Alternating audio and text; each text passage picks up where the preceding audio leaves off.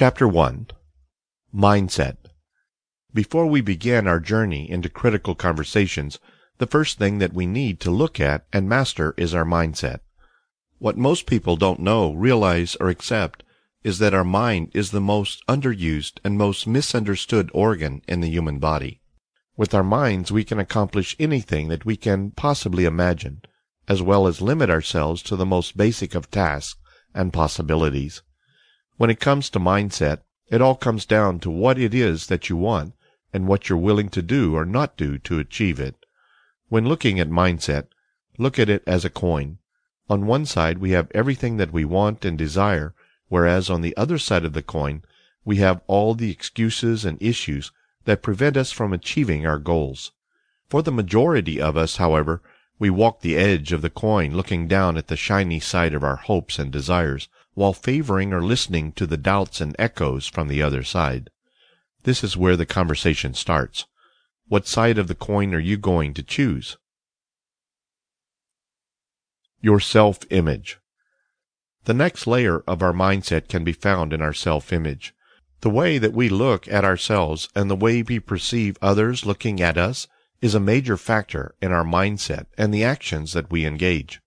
For instance, if you are someone who is overweight, doesn't speak well, has a disability, or just doesn't feel right physically or emotionally, your self-image will be affected by this. On the other side of the coin, if you are slender, well-educated, has a lot of friends, and is healthier than ever, your self-image will be greater, resulting in more positive outcomes and conversations.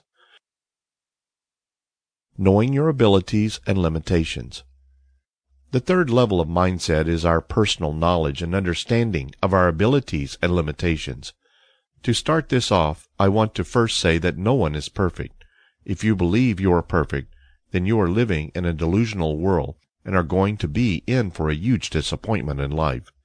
However, if you know that you are not perfect and can accept that you have limitations, then you have the foundation to build form and grow. When we know and accept our limitations, we can better position ourselves into situations that we feel comfortable and in control. If we feel comfortable and in control, we are more likely to be in a better frame of mind, to have more intelligent conversations with our inner voices. If, however, we find ourselves in situations that we are not comfortable in, it is our job to restructure our mindsets to work in a positive way, and we can do this with critical conversations. You are an island among many. The final component in regards to mindset is one that is seldom talked about or referred to. This is the knowledge that you are an island among many. What this basically means is that you are responsible for you first and foremost. Where many of us fall into the mindset trap is that we think of others first instead of ourselves. Now, I am not saying that you need to be selfish or self-centered. What I am saying is that at the end of the day, when all of the kids are asleep, you are lying there in bed wide awake, staring at the ceiling, letting the events of the day fill your mind. Just know that you are the one with yourself. The actions that you perform or fail to perform will ultimately affect you in the end. Your kids will one day go off to school, your spouse may divorce you, you may lose or find another job, get a new house, car, or win the lottery, or eventually die.